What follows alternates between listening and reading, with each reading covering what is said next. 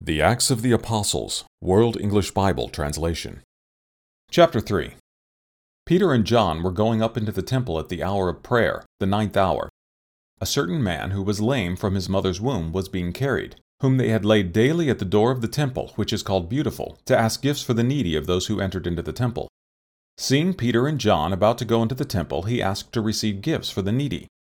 Peter, fastening his eyes on him with John, said, "Look at us." He listened to them, expecting to receive something from them. But Peter said, "Silver and gold I have none, but what I have I give to you. In the name of Jesus Christ of Nazareth, get up and walk." He took him by the right hand and raised him up. Immediately his feet and his ankle bones received strength. Leaping up, he stood and began to walk. He entered with them into the temple, walking, leaping, and praising God. All the people saw him walking and praising God. They recognized him, that it was he who used to sit begging for gifts for the needy at the beautiful gate of the temple. They were filled with wonder and amazement at what had happened to him. As the lame man who was healed held on to Peter and John, all the people ran together to them in the porch that is called Solomon's, greatly wondering.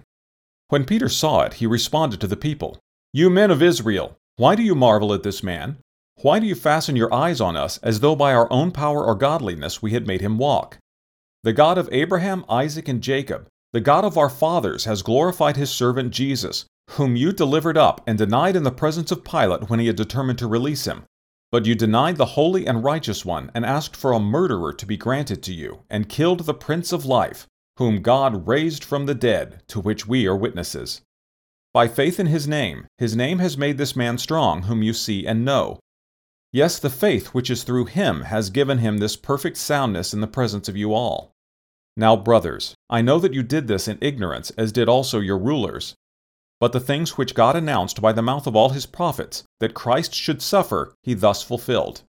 Repent therefore, and turn again, that your sins may be blotted out, so that there may come times of refreshing from the presence of the Lord, and that he may send Christ Jesus, who was ordained for you before, whom heaven must receive until the times of restoration of all things, which God spoke long ago by the mouth of his holy prophets. For Moses indeed said to the fathers, 'The Lord God will raise up a prophet for you from among your brothers, like me. You shall listen to him in all things whatever he says to you.' It will be that every soul that will not listen to that prophet will be utterly destroyed from among the people. Yes, and all the prophets from Samuel and those who followed after, as many as have spoken, they also told of these days. You are the children of the prophets and of the covenant which God made with our fathers, saying to Abraham, 'In your offspring will all the families of the earth be blessed.' God, having raised up his servant Jesus, sent him to you first to bless you, in turning away every one of you from your wickedness.